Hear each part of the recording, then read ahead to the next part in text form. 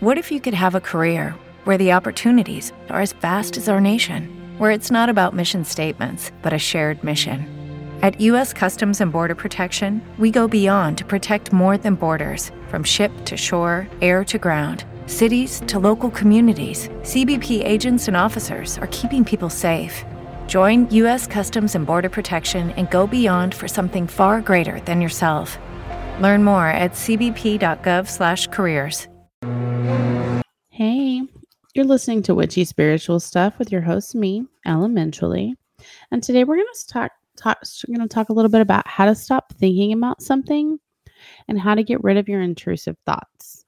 Let's face it, everybody has unwanted thoughts from time to time. I know I do.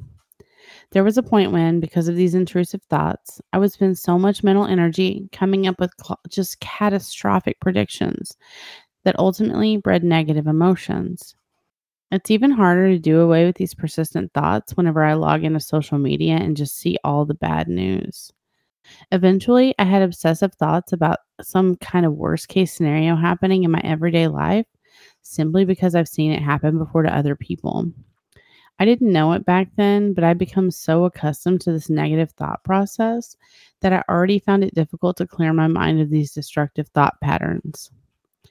If you're having a hard time taking control of your thoughts and you've fallen into a vicious cycle of obsessive thinking, is it even possible to stop thinking about that stuff that really upsets you? The good news is that yes, it's possible to learn how to stop thinking about something that could negatively affect your daily life. It's all about taking the first step and then the succeeding steps, just the little small steps in order, and they're going to help you in the long term. Instead of letting your mind wander toward an unpleasant thought, here are some strategies that can keep those upsetting thoughts at bay. Differentiate between rumination and problem solving. The first thing you need to do is be able to differentiate between rumination and problem solving. Rumination is when you're worrying too much about the outcome of a future event. For instance, you're thinking about how you're never going to get a promotion no matter what you do. Or you've already convinced yourself that your date is going to go south. Of course, you have no way of knowing these things will really happen, but you're sure they would anyway. On the other hand, problem solving is when you think about solutions that can help you overcome your situation. Let's say you have a huge debt and you're worried about whether or not you can pay it all off. Instead of stopping at just worrying, you're thinking about the best way to adjust your spending and improve your finances. Can intrusive thoughts disappear? Once you can differentiate between rumination and problem solving, it's easier to change an upsetting thought into something that can help you solve a problem. First, we're going to practice mindfulness. Mindfulness meditation is a great way to clear your mind of one negative thought at a time. When you practice mindfulness, you're teaching your mind to focus on the present moment. Though it can take some time and effort to truly practice mindfulness, it's easier once you're channeling your thoughts toward the good things about what's currently going on.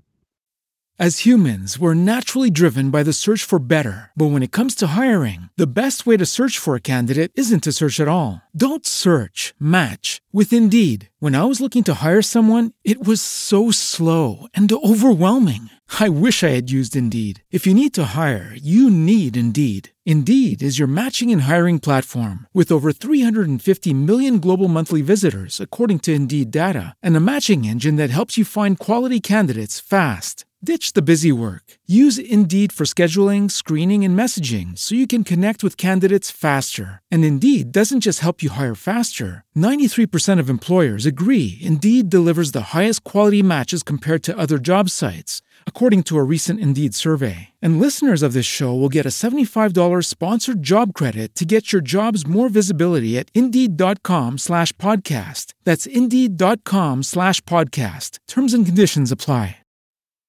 And this keeps you from imagining terrible outcomes and being paralyzed into action. How do you stop thinking about intrusive thoughts? Some simple mindfulness exercises you can do are meditation, taking a deep breath, or walking through nature. You can even calm yourself by slowly arranging your sacred crystal grid and taking stock of the energy from the calming crystals you've chosen. Be a busy bee. Simply telling yourself not to think negative thoughts is not the most helpful way to ward off these exact thoughts. In fact, The more you tell yourself not to think of an upsetting thought, the more your brain focuses on it. This is called the white bear effect. Instead of spending a lot of time overthinking and overanalyzing, find ways to distract yourself with a productive activity. It doesn't have to be anything expensive or complicated. Taking a jog, driving, cooking, or working on a hobby or some creative endeavor are great ways to keep yourself busy. This is because these activities all have a goal you can focus on and work toward. If you have a purpose, you're less likely to think terrible things and more likely to spend your time wanting to finish your chosen activity. Before you know it, you've jogged 30 minutes, driven a couple of miles, or finished a painting. This can add to your sense of accomplishment and satisfaction. Along the way, you'll also be able to practice mindfulness by observing the scenery or appreciating the finer details of your own work. Keep a journal. Research shows that journaling is an effective way to manage anxiety disorders. Writing down your thoughts on a piece of paper will let you feel as though you're releasing all these unwanted thoughts from your head. It's the same as talking to someone about your problems. With a journal, you can keep your privacy and be as candid and honest as you want to be. In keeping a journal, you don't have to fear the judgment of others. It's a safe space where you can speak your mind without hesitation.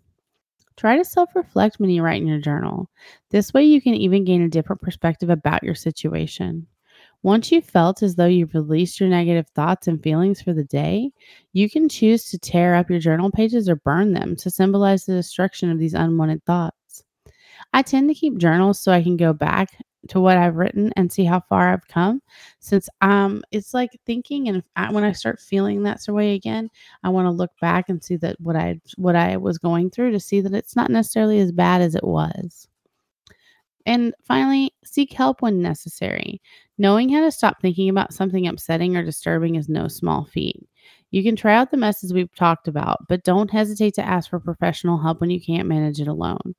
Keep in mind that destructive thoughts can lead to mental health issues, and mental health issues can be the reason why you can't control your thoughts. In these cases, it's better to seek professional help and guidance so you'll know how to stop thinking about something in a way that's safe and truly advantageous to your personal situation. Bye.